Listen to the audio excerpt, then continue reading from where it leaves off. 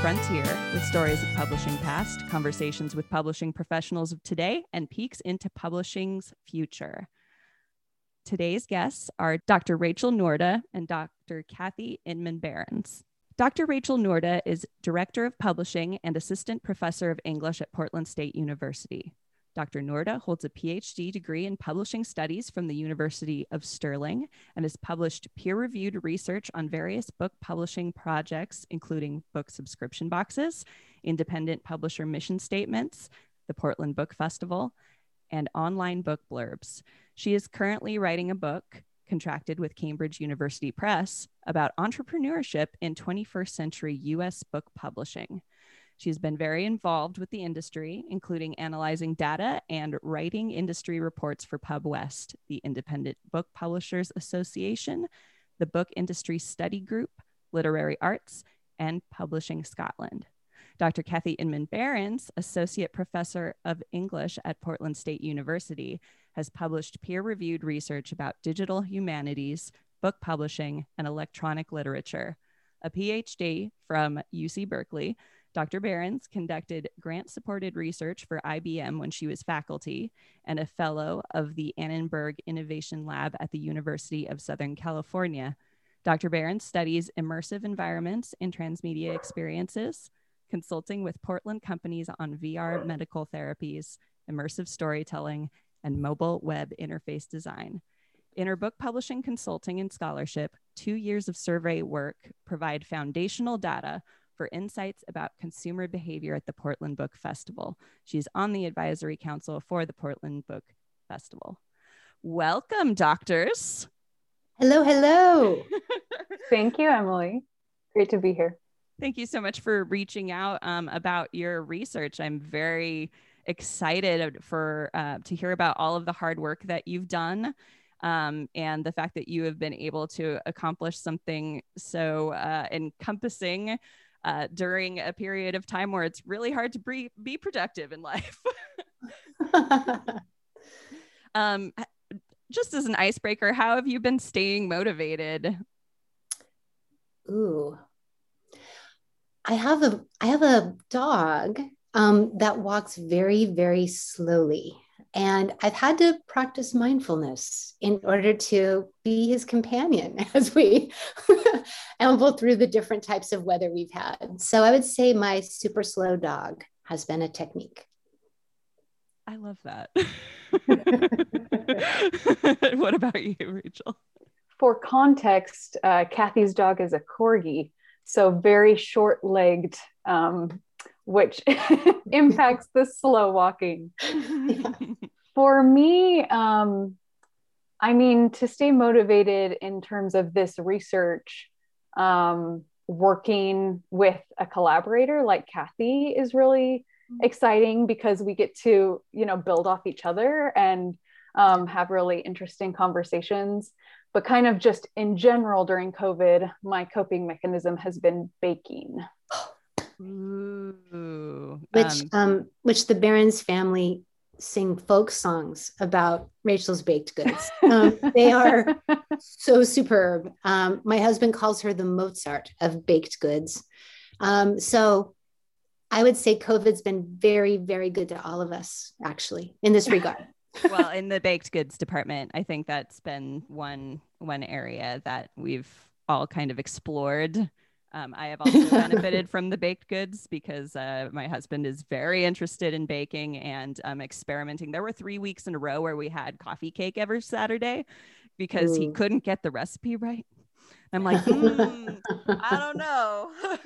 I don't know. Maybe it needs a little more this. And he's like, oh, okay, I'll try that next week. And I'm like, no, stop. I hate it. Just kidding. It was all my idea. Clever human. Yes. Unabashedly. You should start a trend on TikTok where you do folk songs about baked goods. It'll be like sea shanty to baked good folk songs. I bet it would work. Yeah. I think with ukulele. Yeah. Oh my God. I love it. Yeah. All right. So give me just like the short rundown of what this report is about that you two have done together. Well, as listeners may be aware, there's not a lot of publicly available data about readership in the industry. A lot of it is behind paywalls, the data that is available.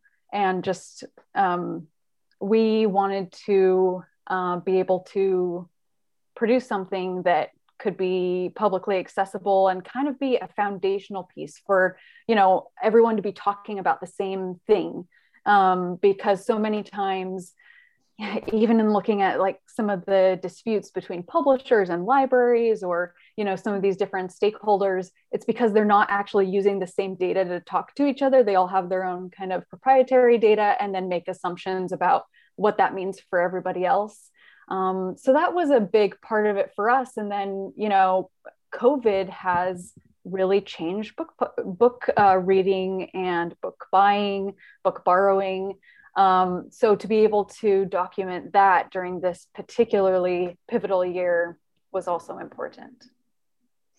Yeah, and following up with what Rachel was saying about this year as an unusual year, we did gather data about people's behavior before COVID and then people's behavior during COVID. So that's a very interesting snapshot to have that will become more valuable over time if we're funded to go back into the field and gather more data using identical questions and then maybe a couple new ones. One of the key concepts is book engagement, as opposed to, say, book reading or book buying. Because people do lots and lots of things with books, including give them as gifts to others.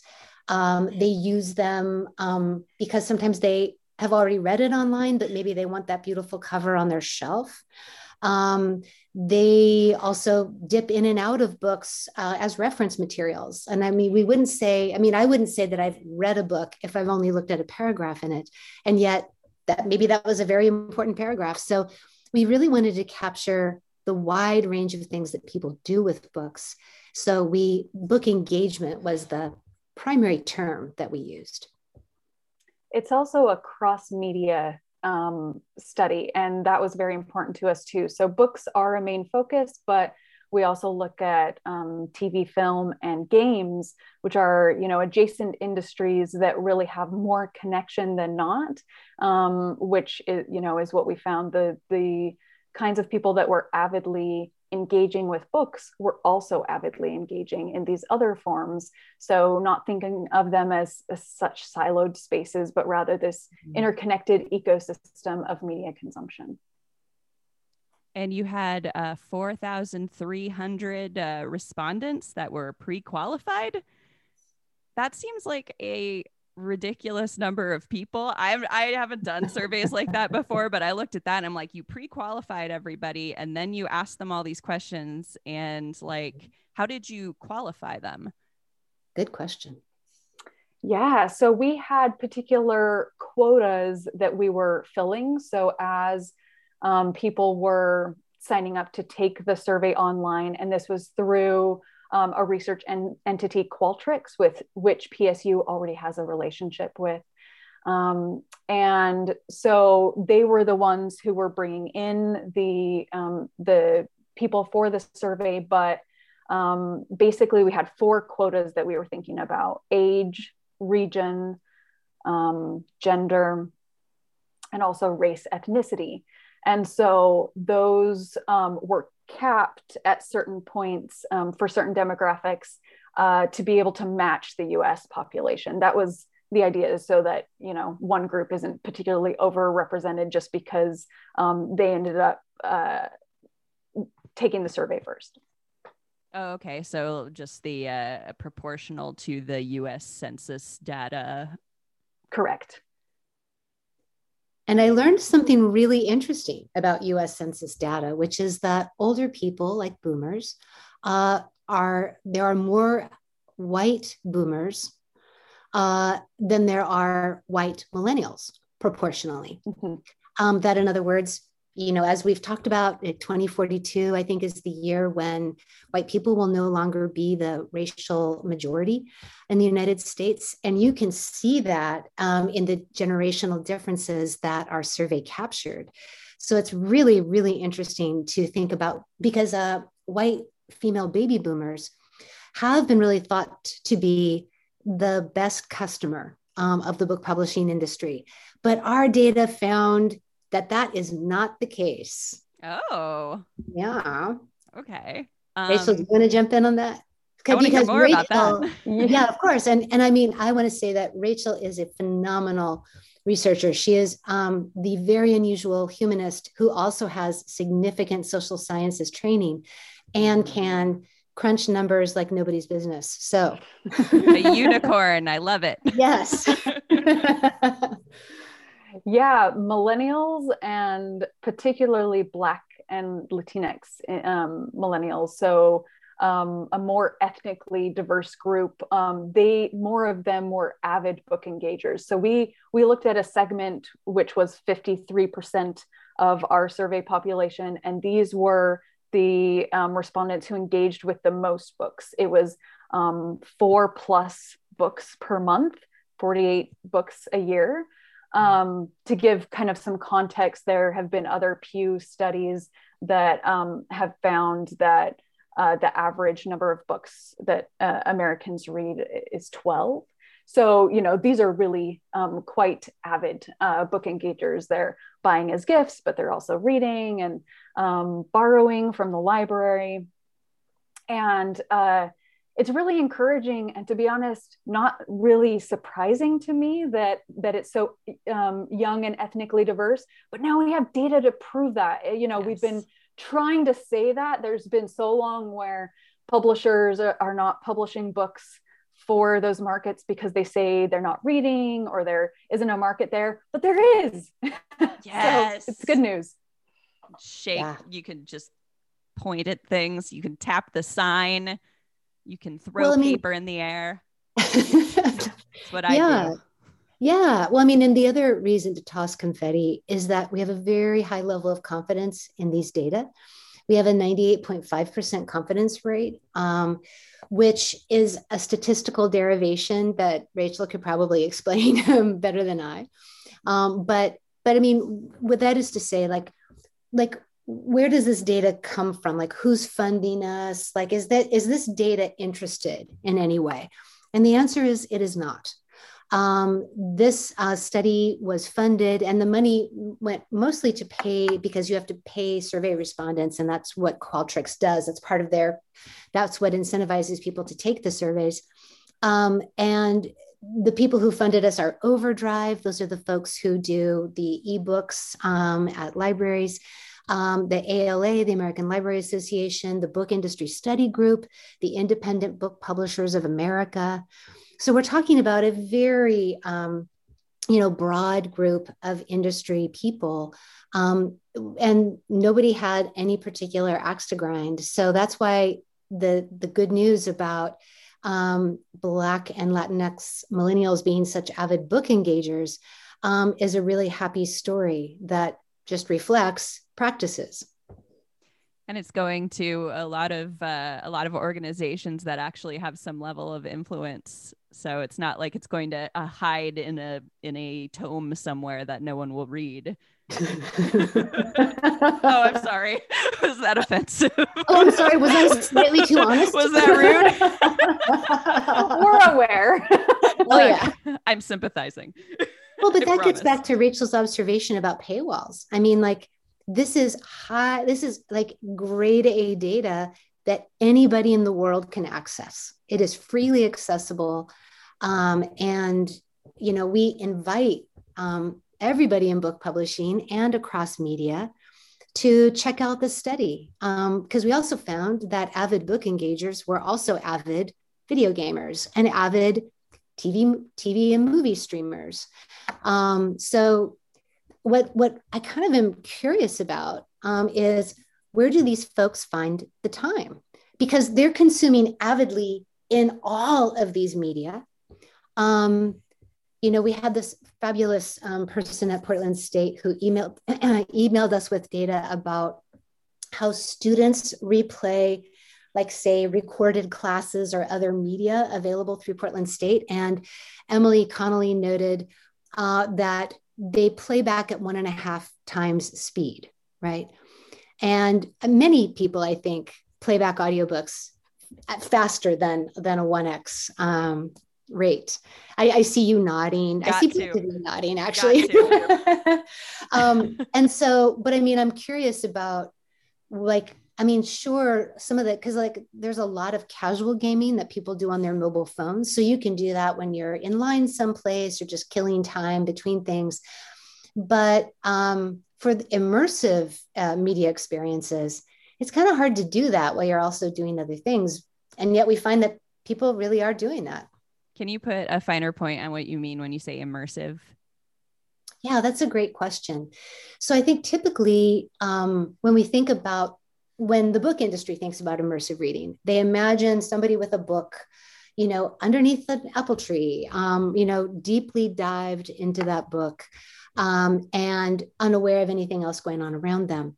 But what our data are suggesting is that people are multitasking, first of all. They're multitasking when they're, like 70% of them are multitasking when they engage audiobooks. 61%, is that right, are multitasking when they engage ebooks.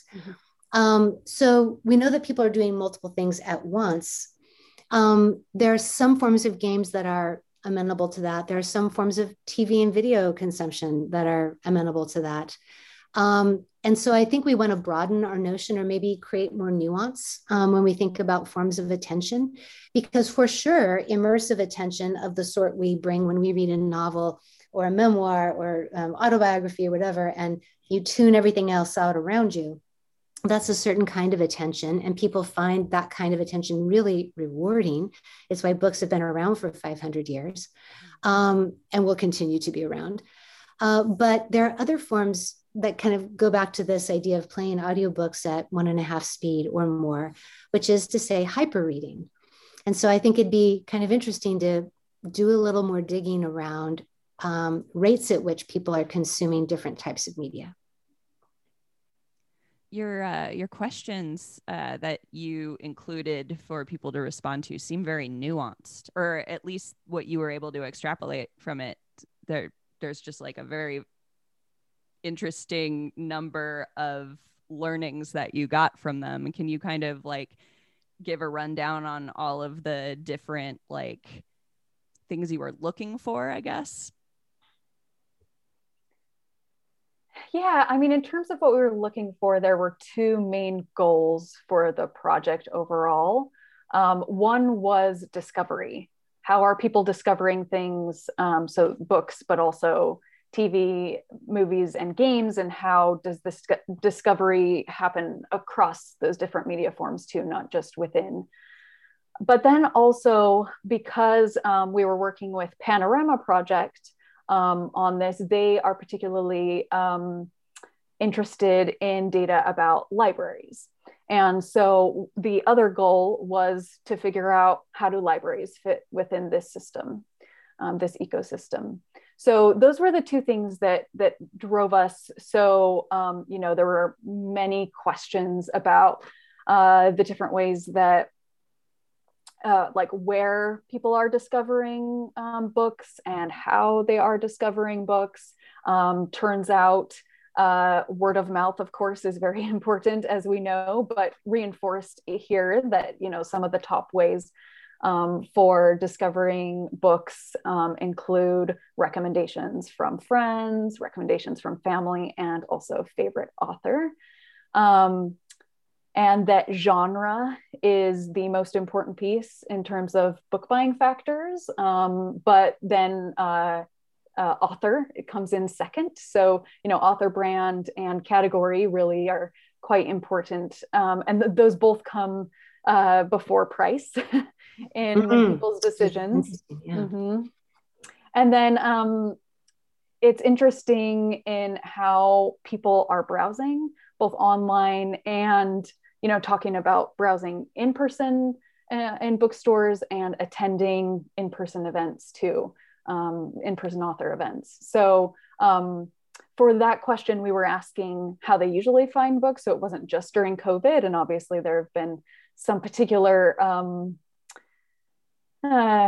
difficulties with browsing in person and going to author events in person during COVID. But it's interesting to see how people still really appreciate those methods. Yeah.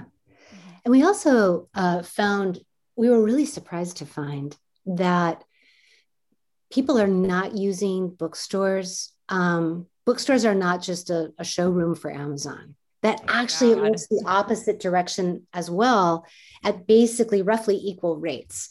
So people might discover a book on Amazon and then go grab it at their local bookstore. I do that. So, yeah.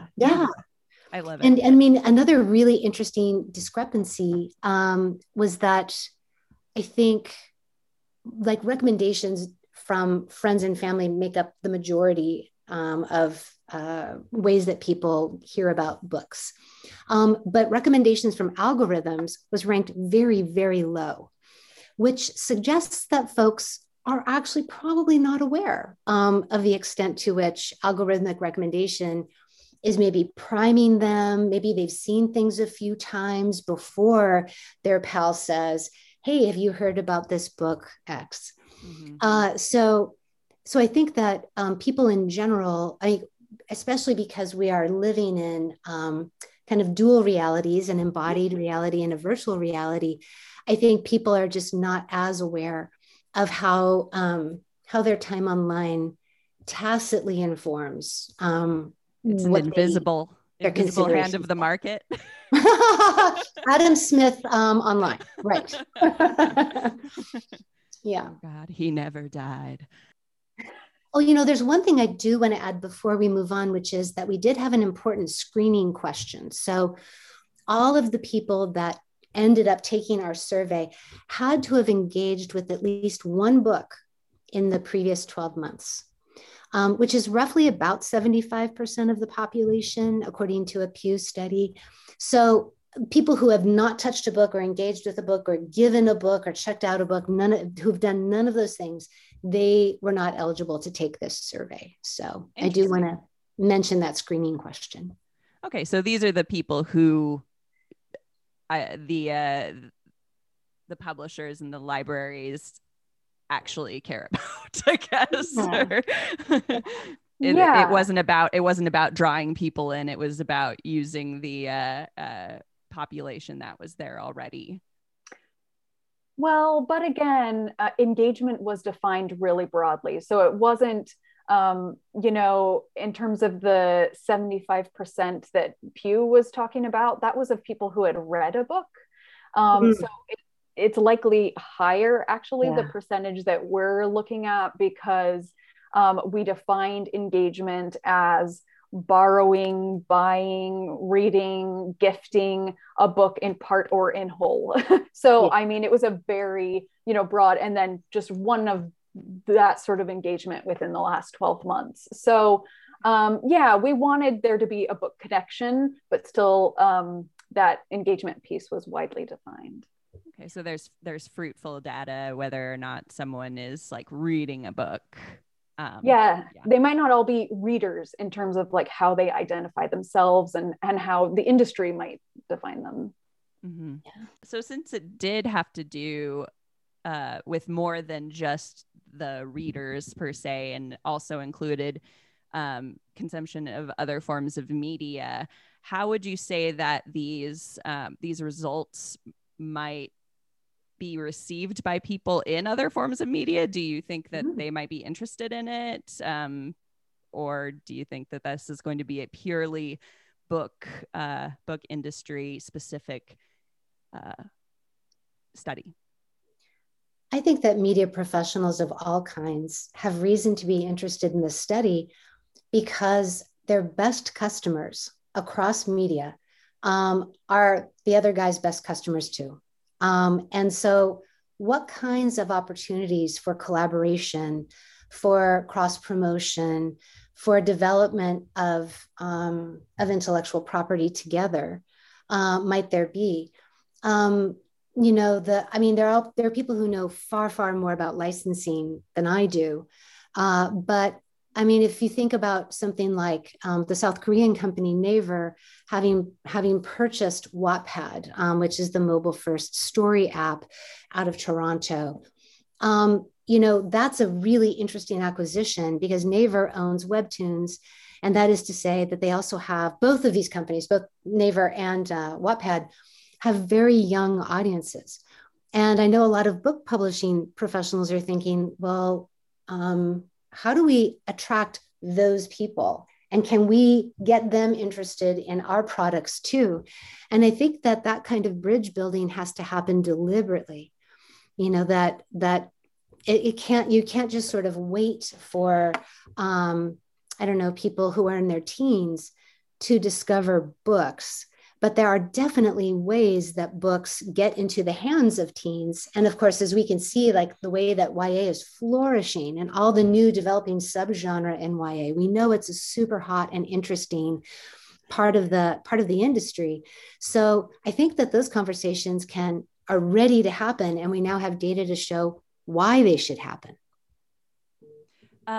That's a lot of opportunities. Were there any additional surprising ones that you saw that you looked at and said, this is something that, a library can benefit from, or a publisher can benefit from, but bookstores can benefit from?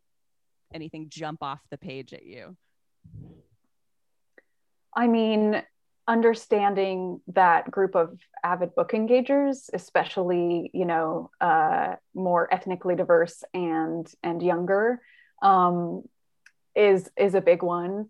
But we also saw for booksellers and for librarians, for example, people are engaging with discovery through browsing, say, libraries and bookstores, but not necessarily recommendations from them. Like recommendations from booksellers and recommendations from librarians were quite low. And so there's an opportunity for both of those groups to think more strategically about, how that might be a better discovery tool in the future, or why maybe it's not currently. And looking to some of the other media, to TV, film, and games, to see some of the strategies, particularly for engaging and minimizing risk for customers who are, investing time and money within the product. So some of our recommendations, include thinking more about subscriptions and about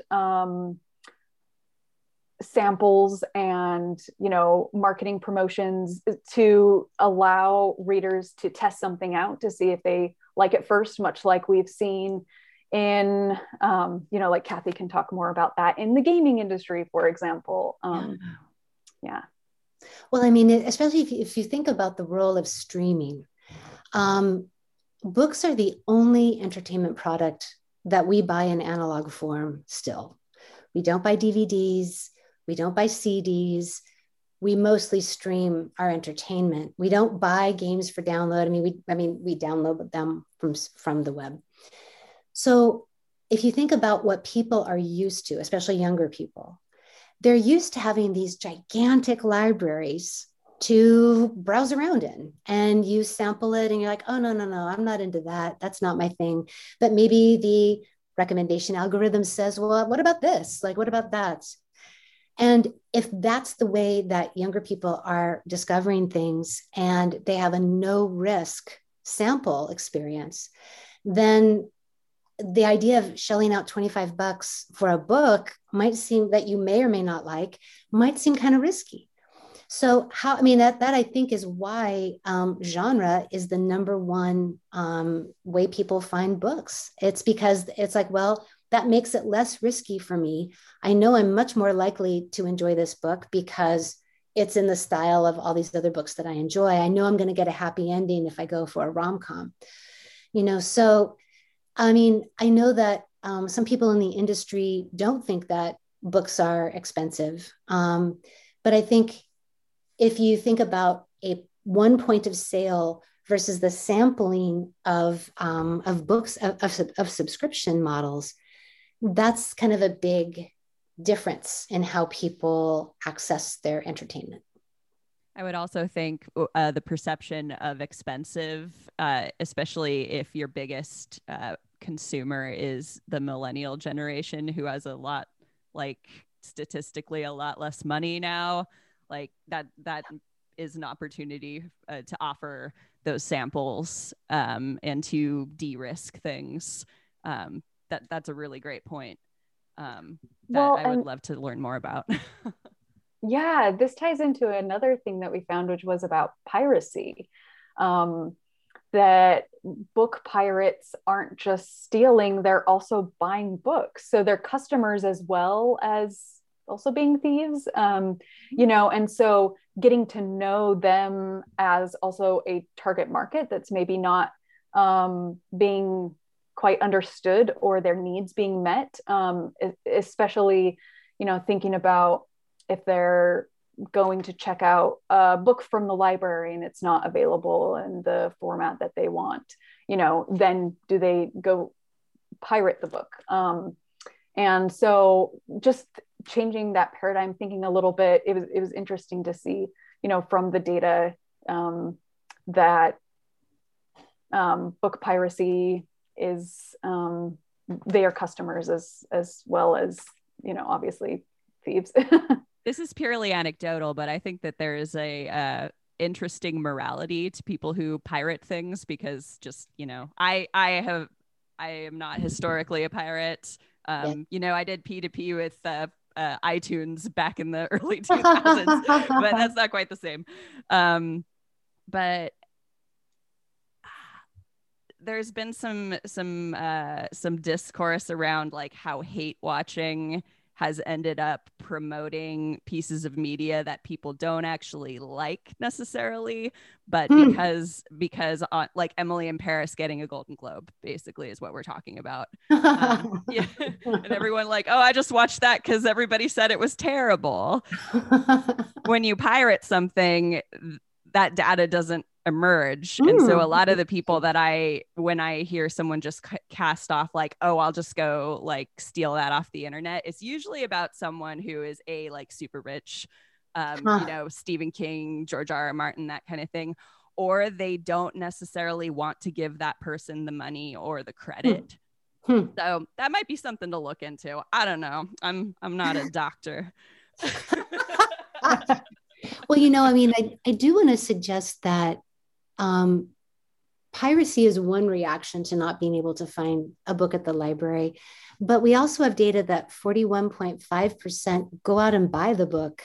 If there's a long line at the library, they're like, I'm just going to go buy it. So on the one hand, we could say, gosh, we should just give libraries a whole bunch more copies, like fund libraries, though they already spend billions of dollars acquiring books, but give libraries more books and then piracy will go down. Well, to be honest, a little bit of frustration in not being able to get that book you're dying for sends people out to bookstores. And that's just a thing to know too. I mean, it's complex that there aren't any easy answers. I mean, the industry has been struggling with piracy for, 300 years. So, I mean, it's a persistent problem. But I think that one thing to look at might be trying to, if we get to go out again and do a version of this survey again, would be really to drill down on age demographics and attitudes toward piracy. Because I wonder if younger people might not even be quite as aware of when they're pirate. I mean, I'm just getting my thing. I don't know exactly where it's coming from. Or are they all aware and they're just like, it is what it is? So I'd be curious to whether people have an awareness even that they're pirating. Somebody go talk to pirates. Yeah, really. Get out there, sing your sea shanties. Entice them with a little vitamin C. You never know what'll happen.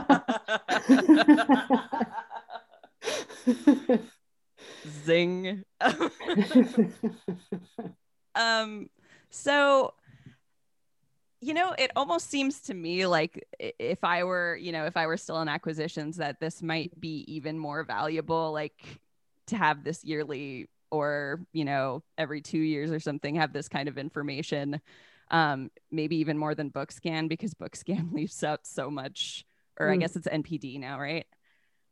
Although NPD has started to feature results from Amazon. But I don't, right. So, I mean, because it used to be before it had any Amazon results, indeed, like that's a pretty large gap. But as is always the case with Amazon, we don't know, is it everything from Amazon? Like what, like, I don't know enough about the pipeline of information from Amazon to NPD. Mm-hmm. Well, and especially with small publishers, I mean, we see this with Ooligan, the press, at Portland State, that there's a lot of selling that goes on at events and, these sorts of things that aren't at all captured in BookScan. And so obviously, each press has their own data to be able to use, but no other presses have access to that, very specific and much more accurate data. And it makes a big difference for a small press, because that can be quite a large difference in terms of numbers. Yeah, that would require a supply side study of how those books are going out. There's so many things that can be done. This is exciting. So how has this played into the directions that you are taking in your academic pursuits, in your studies of publishing beyond this study in particular? Like what has it inspired for you? I've gotten really interested in the many different ways that authors can get paid. I am interested because, I mean, there's the book as a point of sale, but then there's also the labor that authors often put in on social media or other places, that's unpaid labor, in order to drive sale of books. I do think that looking to adjacent industries might yield some good insights. Well-known authors, or I mean, maybe basically like celebrity authors, can sell tickets and bundle that with the sale of a book. I know that the headliners at the Portland Book Festival do that, for example. So you buy the book and then you're guaranteed of admission to the marquee event. And that's true of other kind of celebrity authors. But I know that smaller, like authors who are more mid-list, they might be able to do releases of short form works direct to consumer if they have a sufficient relationship and they have a good website. And that strikes me as sort of interesting to think about. Well, people are using Patreon to have monthly subscriptions. The people are doing Kickstarters to kind of gauge interest in a book. There are all kinds of socially distributed and networked ways that authors can earn some money in between these, during the like long period of writing a book. And that's one thing I'm getting really interested in and I will be working on. What about you, Rachel?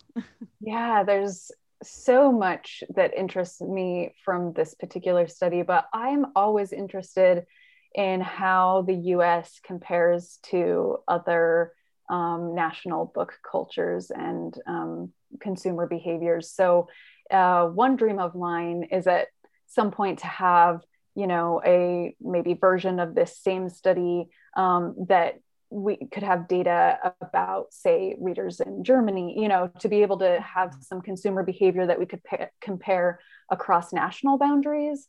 I think that would yield some really interesting things, especially, if this could come after we've got some longitudinal data to see how much of the things that we're seeing from this survey is because of COVID or, changing because of these circumstances, or just behavior that now has changed permanently and is kind of going to be that way going forward.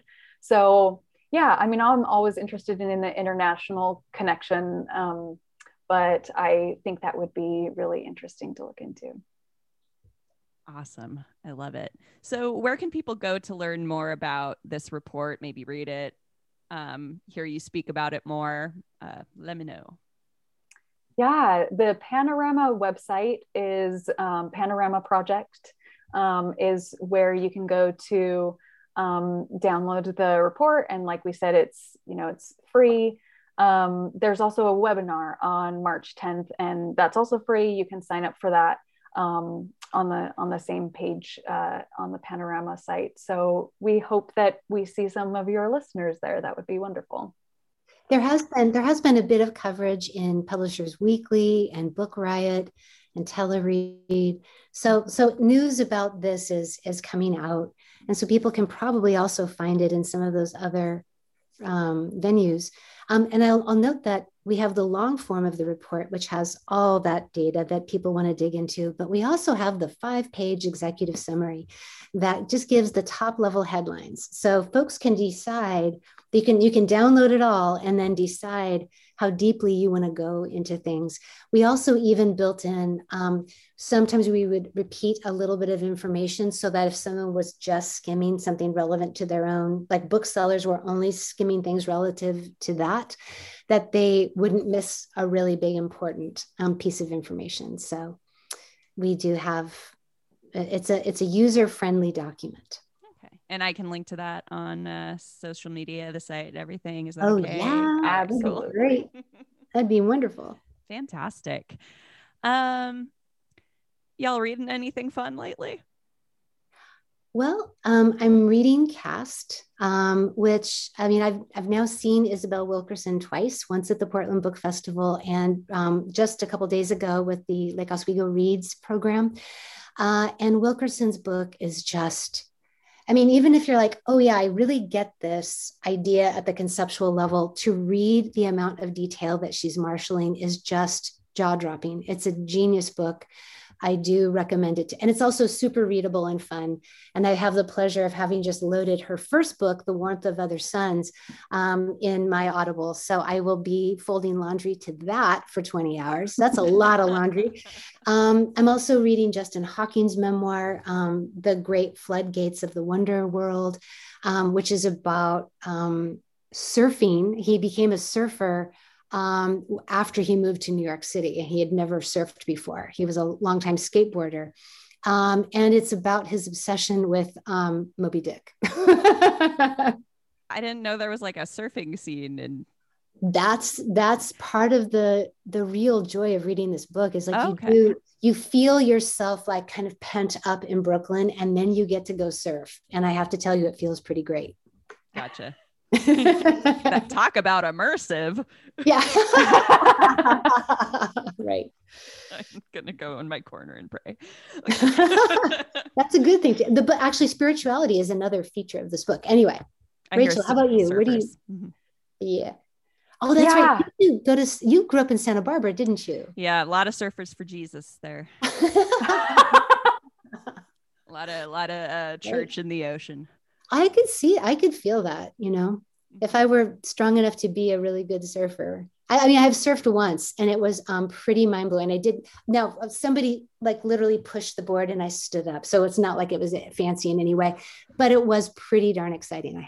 I felt the woo that people might feel who are super good at this. I managed to be successful once, but the rest of the time it was mostly just sputtering and falling down and that kind of thing. But yeah, I could see why people like to do it. Definitely wanted some cinnamon rolls afterward though. And it was at Pismo Beach and I walked up. There is literally like a thing that says cinnamon rolls and it's a big mural of cinnamon rolls. And I hadn't seen it. I was just like, yeah. And then it was closed. Oh no. The worst.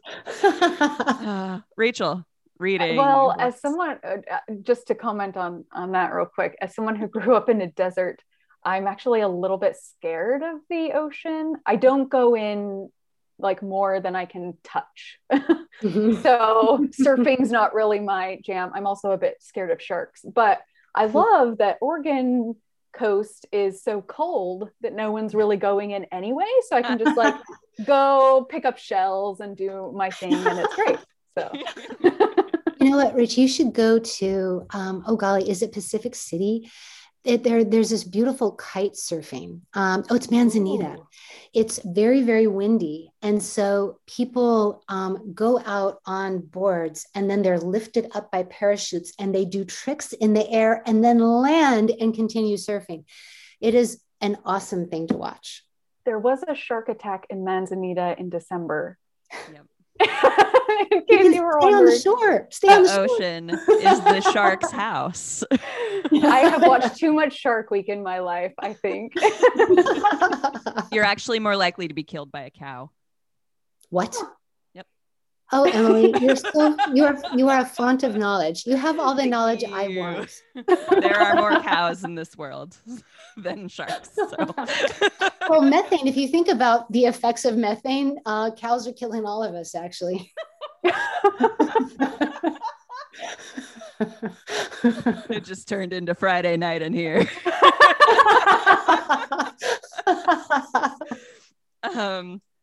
Well, all right. Rich, what are you reading? Oh, that's right. It wasn't the sharks. I'm not too far in either of these, but I always have like one audiobook and one print book that I'm trying to work through, but I haven't gotten very far in either of them yet. So Obama's Promised Land is the one that I'm reading in print. And then I downloaded Educated. I know I'm very late to that game. Oh gosh. It's so I've heard fantastic. Great things, so yeah, I'm excited. So do you want to be found? Do you want people to find things online from yourselves? I imagine Ooligan Press, perhaps.